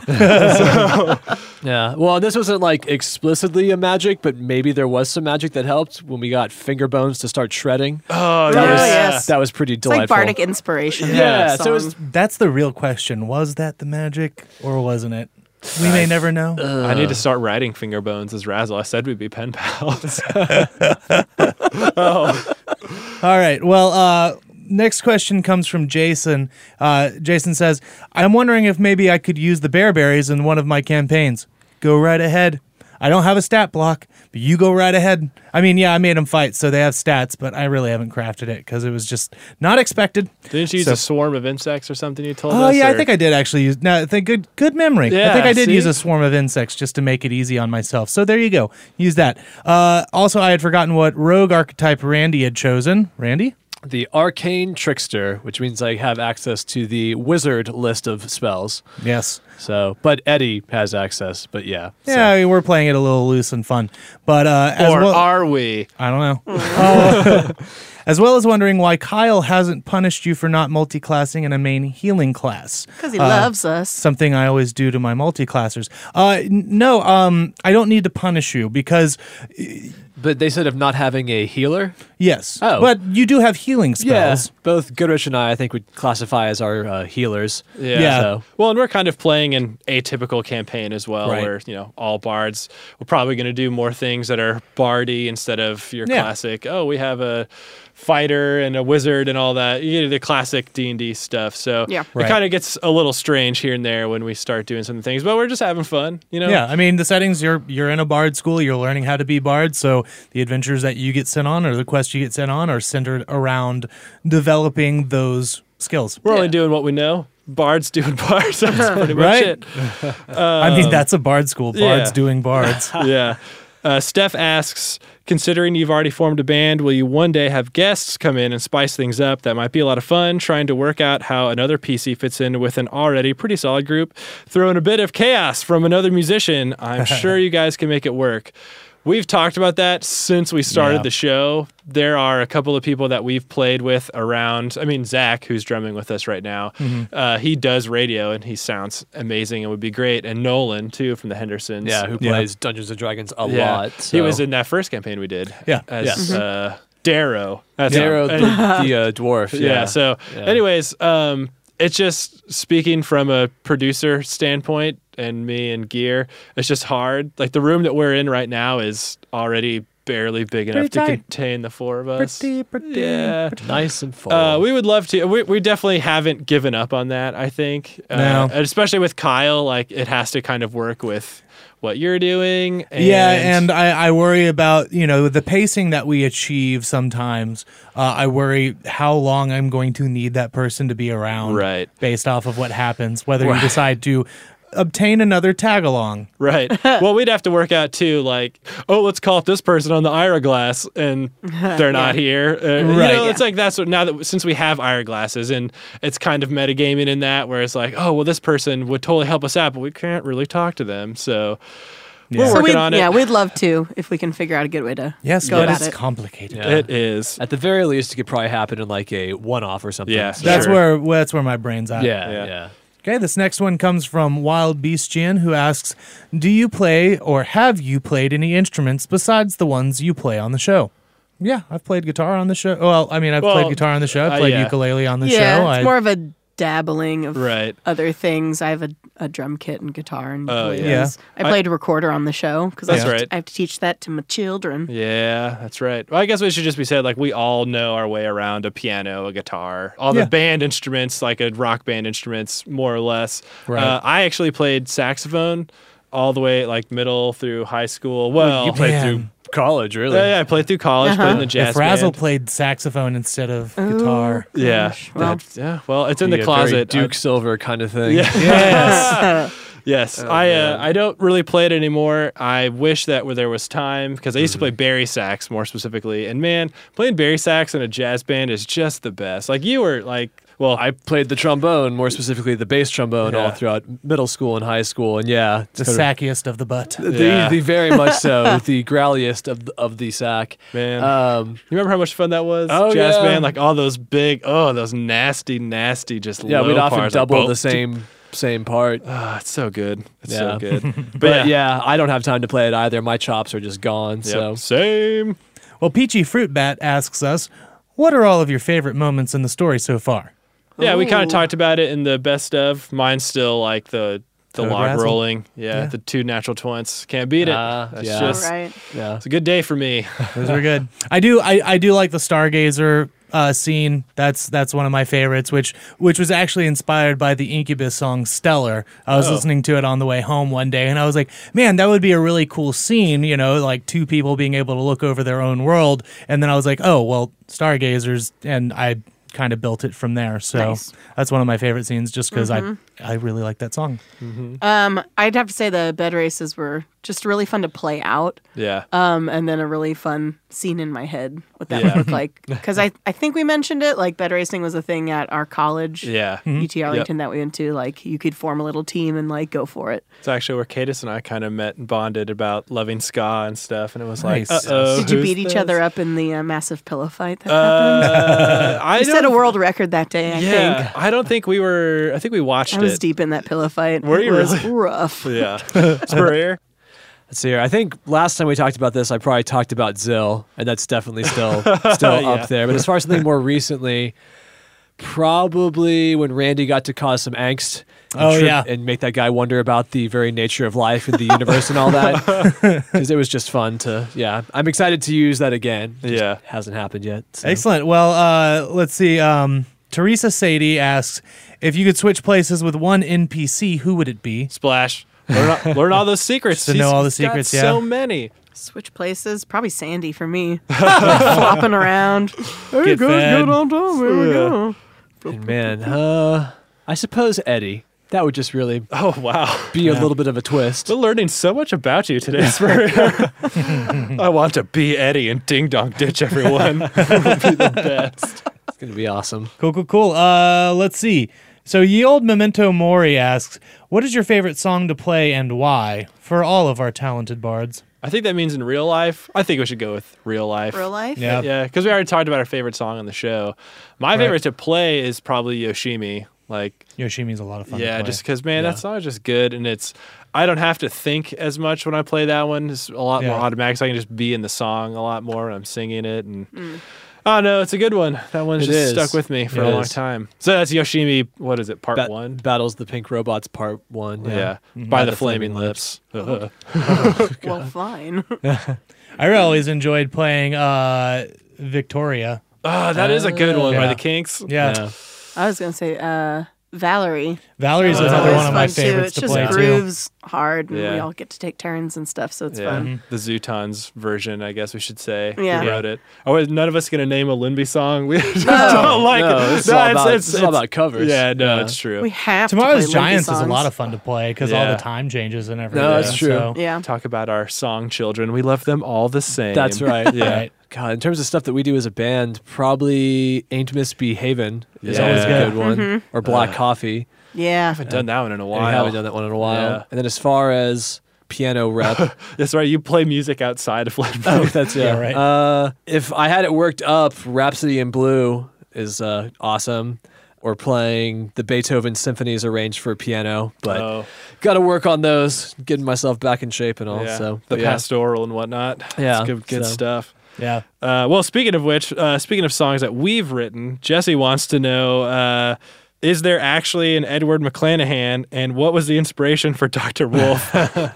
There is not an there is an Edward McClanahan. He lives in all of us. Right. And you have to be wary not to turn into him. He's the Eddie in all of us. Exactly. Which, is that where you got Ed? No, you named Eddie, not did, yeah. Kyle. Okay, so. But nobody's asked Eddie's last name.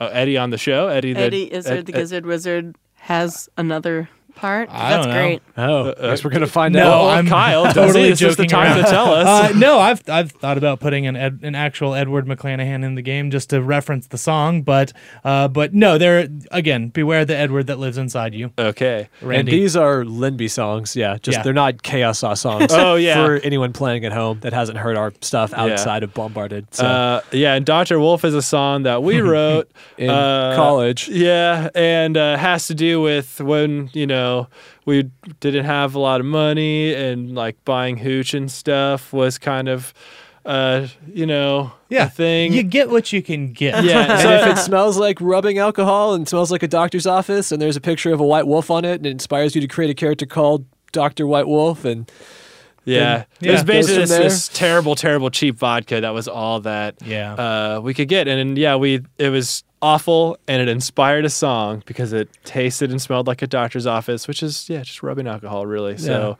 we've since matured as well as our tastes, Yes. but it always holds a special place in our heart. And if you're 21 or older and you want to go, it's on the bottom shelf. It's in a plastic bottle and has a picture of a white wolf on it. It's Go to charcoal town. filtered, which we thought meant something, but apparently that doesn't mean jack. And now you know. Now you know. All right, and Joseph is asking us pretty much what's a good place to start learning the basics of music composition?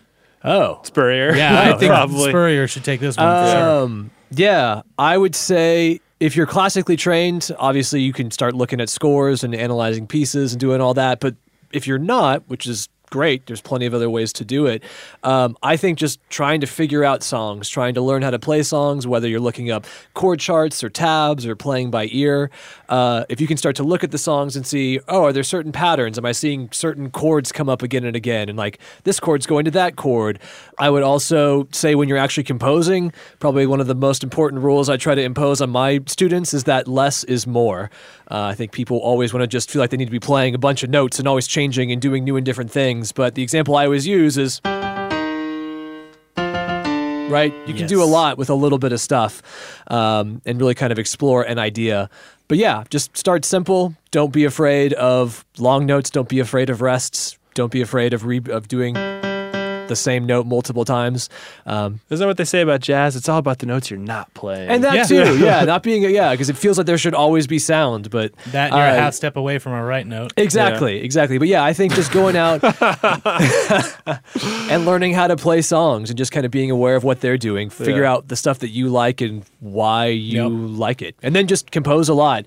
There's going to be a ton of stuff that you're not going to like, but the more you do it, there's going to be some awesome stuff that comes out of it. Speaking as a band, there's going to be a lot of songs you write that's there so are so many, that do not make the cut. But as well as we grow as musicians, something that we thought was really good a few years ago, we look back and we're like, let's change a few things here. Well, and this kind of goes into what Of the Ethereal asks with advice for picking up a new instrument. With your legs, not your back. Very carefully. Yeah. Practice, lessons.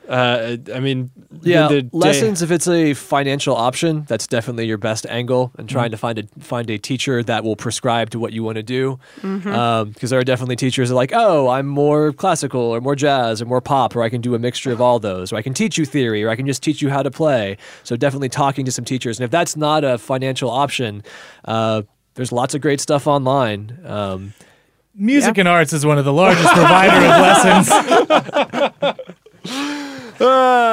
Jeepers. Nope. Nope. No, they probably, who knows. Anyways, yeah, in this day and age of YouTube, there's tons of stuff online. Yeah, and a lot of it's good. Definitely, it's not all good, so take it with a grain of salt. It's not the same as having a one-on-one experience with someone, but still, it will take you through those opening steps. Yeah, and if you have a friend that knows the instrument, see if they can give you some pointers. And Absolutely. Just listen to people playing the instrument you want to play, and yeah. I remember being a pretty good inexpensive option, but finding a community college that has a teacher for the instrument that you want and signing up for a semester. Cool. Nice. But yeah, practice. That's pretty much it. That's not it, because we still have more questions. We're getting towards the end of them, though. Thanks for sticking around if you're still listening. Yeah. We just wanted to get through, a bunch of them. So. Yeah, we appreciate you all sending in your questions, and we want to try to do what we can. So, at Illusion Angel 34 asks, will the bards ever go to the Algar equivalent of the Feywilds together? And I assume, based off of the together added on to that question, the place where Razzle went and became, all glamorous, that is essentially going to be my Feywilds, if you want to put that parallel to it. Will they go there together? Time will only tell. Razzle have to sneak you in. Yeah, you can get them on the list, right? Right. Well, and speaking of Strumlots and stuff, at Glasses Person asks, does Strumlots have a marching band? Yes. It hasn't come up yet. Next question. How could they not? I repair marching instruments, so yes. On to the next question from Nurk the World. If you could have any 4 special guests appear as bards on the show, who would you choose? All 4 Teletubbies. Yes. Oh, and definitely the Sun Baby. Yeah, for sure. Gotta have that being son cute. baby, yeah. I'd go with the 2 from Off Book, the musical podcast. yeah. They're already just great. Yeah, Jess Singers McKenna and and Zach Reno. Yeah, they're already just awesome, and they could have a lot of fun. Either that or Rachel Bloom would be really cool also, just because yeah. I could see her improving a bunch of awesome stuff. Yeah. I mean, Jack Black and Kyle Gass. Oh, Like, man. of course. How would you not? Yeah. Mozart would be good. Apparently, Mozart was quite the silly person. Yeah. I think he'd have a lot of fun with it. Or any of the Beatles, because they are also witty and quick and clever That'd be good. turnips. So, Yeah. Bring a good flavor. yeah. I just listened to Wonderful this morning, so I was like, Griffin? But yeah, because he's learning piano and he writes all that music and it's all awesome. So Yeah. He busts out some singing now and again too. Yeah, yeah. He's not scared of it. Meatloaf. Costco. Did you say Meatloaf? Wasn't he in Rocky Horror? Yeah. He was. Yeah. Okay. Totally. Done. Yeah. I'm gonna pose this one to you, Kyle. No. If one eats nothing but bearberries, is one a vegetarian, carnivore, or other? Asks David. Your other, which is a yumnivore. 'Cause they're Okay, delicious. perfect. Well, Moving on. so what Kyle spell answered did it. you play to talk to the bearberries? What spell was that? Talk to Talk plants. to Plants. plants. Look, it's a fantasy setting. All sorts of things are alive.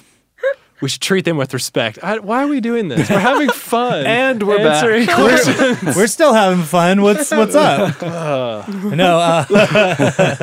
that is the question, the perennial question, David. Yes. Thank you. Moving on. Corey says, what are your favorite sandwiches? Yashi ordered 3 in the beginning episodes, and sandwiches are life. Agreed. Respect, Yep. Corey. So, favorite sandwiches, dish. Mine's a peanut butter and bearberry jelly sandwich. Oh my god! I mean, you got that good. recipe for bearberry jam, dog. Yeah, so seriously. You're ready for it. I like a good Italian. Yeah, yeah. But I think like a Thanksgiving moist yeah. maker, like Yep. with the bread gravy dippage going on. it's It's so so good. I know how to make listeners mad by Why? saying it's a hot dog. What's a hot dog? What? No, you don't know about the whole sandwich. Is a Is hot a- dog a sandwich debate? Oh. Yeah, I don't want to get into it. I just Okay. know. I mean, Okay, we're not getting into it. Nope. Okay. No, I really dig on a nice turkey club, a little bit of bacon, throw some banana peppers on that. I've been hitting up the Jersey Mike's recently. Recently? Don't lie to the listeners. It was this guy yesterday. goes every single week. Yeah. Is it cool if I say like PB and J? Like I actually like PB and honey and bananas. Like that's so that good. sounds great. That's a good sandwich. Okay. Maybe Sprinkle even some with some chocolate like chips in chocolate. Yeah. Or Nutella. There you Yeah, go. yeah, Yes, into it. yes. Yep. Well, I don't want to like provoke the hot dog people out there, but like tacos are really good, and they're kind of my like a God. sandwich. There's so- so if many I knew good we could say tacos. Yeah, that's all. Okay, that's can I totally change different. my answer to Well, tacos? like a 'Cause- quesadilla, kind of, because that's two, Yeah, Yeah. right? like Two burritos pieces. and things. Just Yeah. like with us being in Texas, there's so many good things Crunch like Wrap that. Supreme. Yeah. Yeah. What are you talking? There's so much better stuff than a Crunch Wrap Supreme. Hey, it's one of the good ones, right? Is that the taco you get when you live in Texas? Is that a Kyle? taco? Okay. Okay. And Cadis wanted to know, what is our favorite post-recording meal to celebrate a long day of musical D&D adventure? Sandwiches. Sandwiches. Just happens to be. Yeah. I think you guys are wrong. It was that sweet venison pizza. Oh, don't want to talk about that. It did things to my insides that Hey, it's okay. it happens to all of us. Exactly. It happened to Razzle. We are like more alike than I probably ever thought we would be.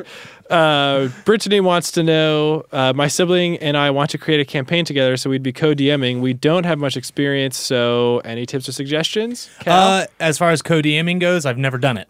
What I would imagine the way you could approach it is dividing the work up. Have one of you cover, creating NPCs and the other one creating stories. Maybe you can work together on settings. I've heard of people that will pretty much, somebody runs the mechanic side of the game while the other one rolls all the RPG interactions and everything. So, try giving it a go, and you really brainstorm together a lot on what your expectations are for the world and where you're wanting it to go. Because, if this podcast has taught me anything, it's communication is key. Oh my gosh. So definitely stay in communication and realize that the other person, despite what their thoughts are on it, they're coming about it with the same amount of care that you do. Because when you work on a project like this, you throw your all into it because you're passionate and you want it to be the best it can be. I think that's the best advice I could give regarding that. Cool.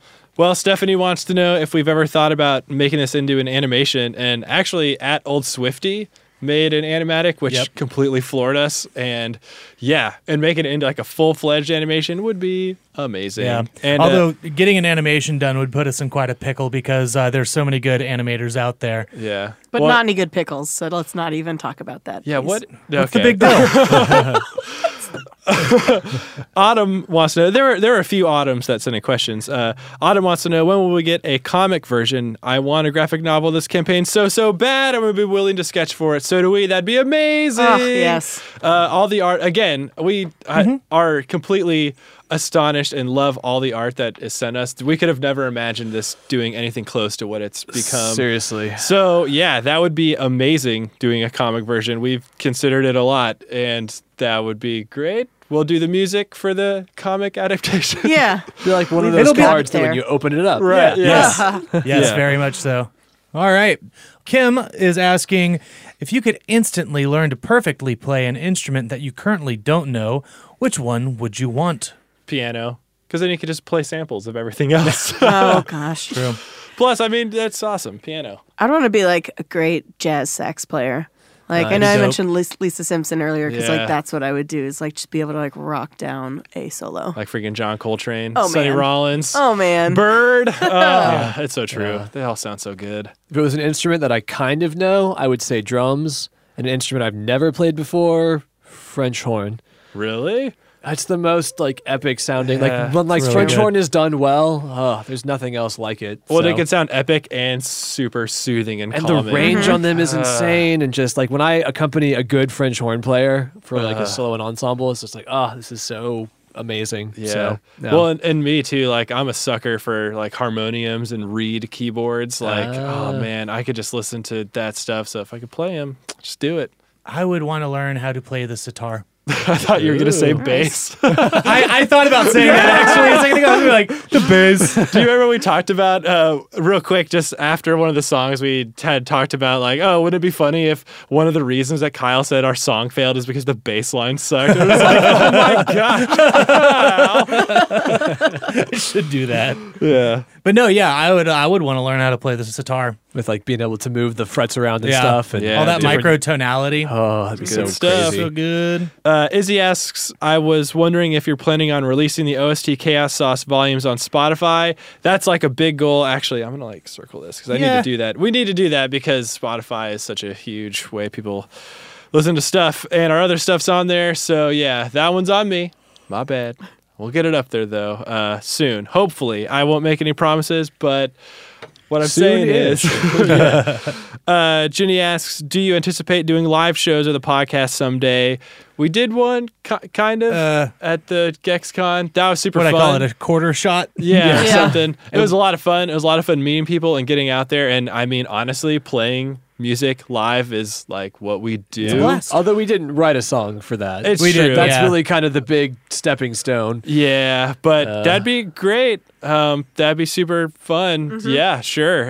If we could find the time, be awesome. Yeah. And the last question from Elise is, question for Yashi, Randy, and Razzle. Do you ever braid each other's hair? Yes. Yes. Sure. Maybe we braid Yashi's when she's Well, sleeping. I have big clunky fingers, so it's hard sometimes. But like, I like getting mine braided. Yeah. Oh, yeah. Well, Randy and I sometimes, I Yeah. guess we should. And get my foot hair braided. Yeah. Ooh. Yeah. So, Yeah. High fashion. yeah.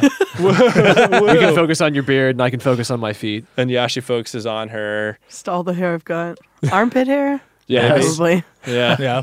All right. So, Perfect. anyways, thanks. I think that's a good portion of the questions we got in. So thank you, listeners, for sending those in. Thanks for helping us make this possible. We're going to go ahead and shake on over to the song making part of it, which, you know. Yeah. And here we're going to kind of do this without doing any transitions, and I'll just paste in some of the good bits of us writing the song because I Yep. kind of have an idea. So, major, minor.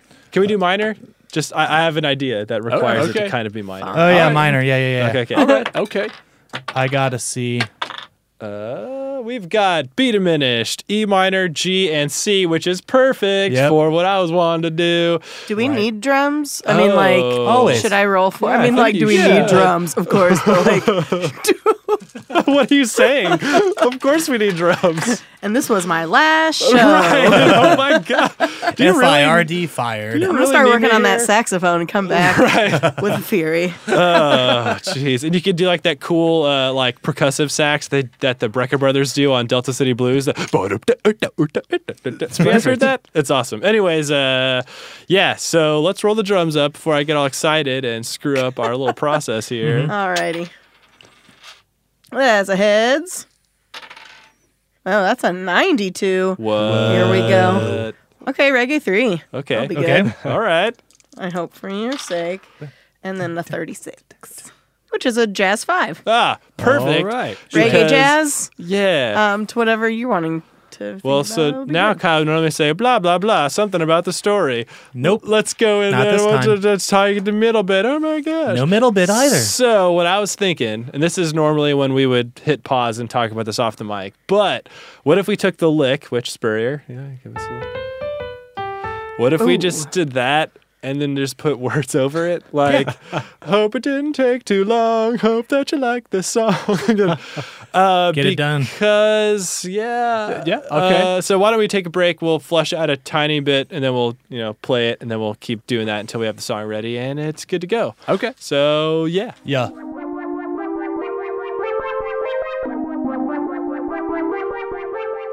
All right. So the first thing that we always do is listen to the drums. So Yep. So here we go. There's two options. There's the A section and the B section, and Here's A.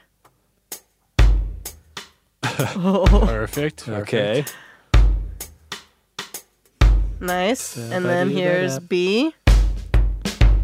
It's pretty intense with that jazz bass. Okay. Marching reggae.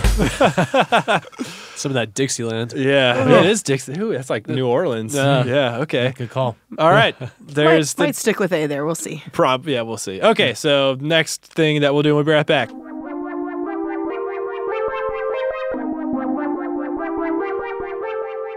Okay, so we have an idea for basically the chordal structure of the song. So Spurrier.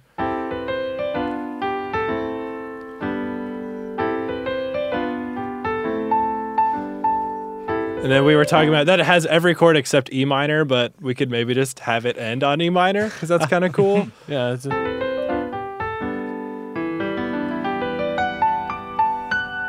Yeah. And add all the extensions that Chaos Sauce doesn't know yet. Right. Yeah. Yeah, right. Okay, so that's that. So now let's we're gonna go and work on some lyrics. Be right back. Bam.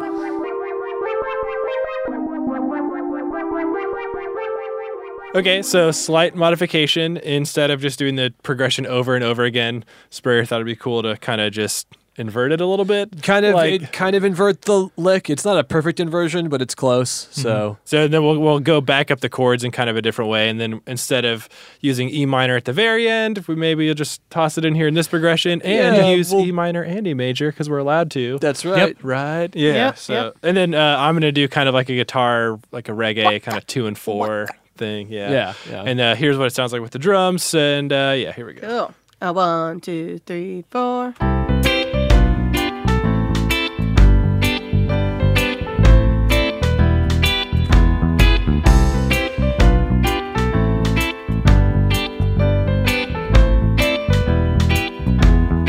And so on and so forth. And all this time, Allie, you're kind of working on lyrics a little bit while we're... I've got some ideas. Okay, cool. Yeah. So probably the next time through will be just a dry run forward record-ish, maybe. Yeah. Yeah. Cool. All right, be right back.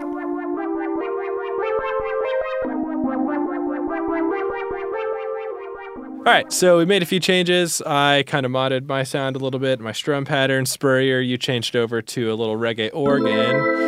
Yeah. I've got lyrics. You've got lyrics. So what we normally do is we'll lay down the instrumentals, and then Allie records a scratch track.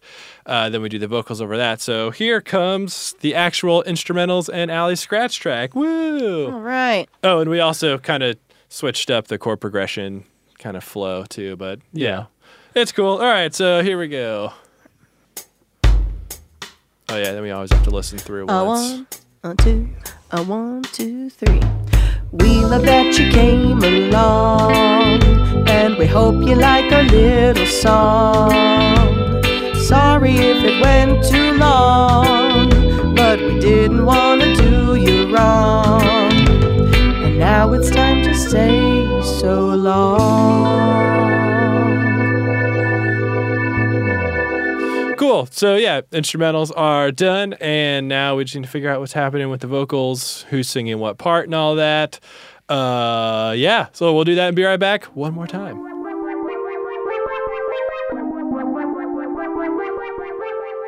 Okay, so the last and final thing that we normally do before we put it all together is just run through the vocals real quick, just with Spurrier on the keys, so we can all get our parts and our noodles. Yep. And Kyle's going to sing with us. Yay! Yeah! Cool. All right, let's do it. 1, 2, 3. We love that you came along, and we hope you like our little song. Sorry if it went too long, but we didn't want to do you wrong. Now it's time to say so. There's like 7 notes. What are you playing? Yeah, we can choose Yeah, you're playing A minor 13. An A minor 13. Yeah, so there's 'cause a lot happening. we can do that because Chaos Sauce can't. So yeah. Yeah, that's true. So so now we'll just put it all together, and the song will be playing, and then we'll just end it. It's like we've built a musical sandwich. or taco. Yum.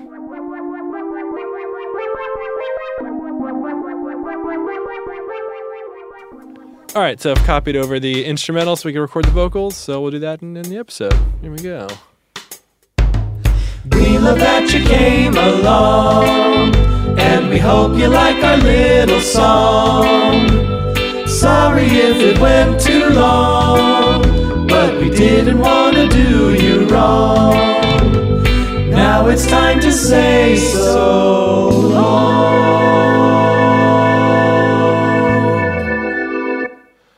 Huzzah! All right, there it was. So, Hooray. yeah, we tried to at least get to one question from everybody. So hopefully we did it. And yeah, thanks for listening. Just to wrap everything up, next episode, of course, is dropping on March 12th. That'll get back into the storyline proper, which God knows what's going on at Strumlots, but our bards will get to the bottom of it, I'm sure. Probably. Hopefully. Or either that, they'll just totally overlook it and forget what they're doing. We'll go dancing. Oh, boy. 2, 3, 4. Da-da-da-da-da-da.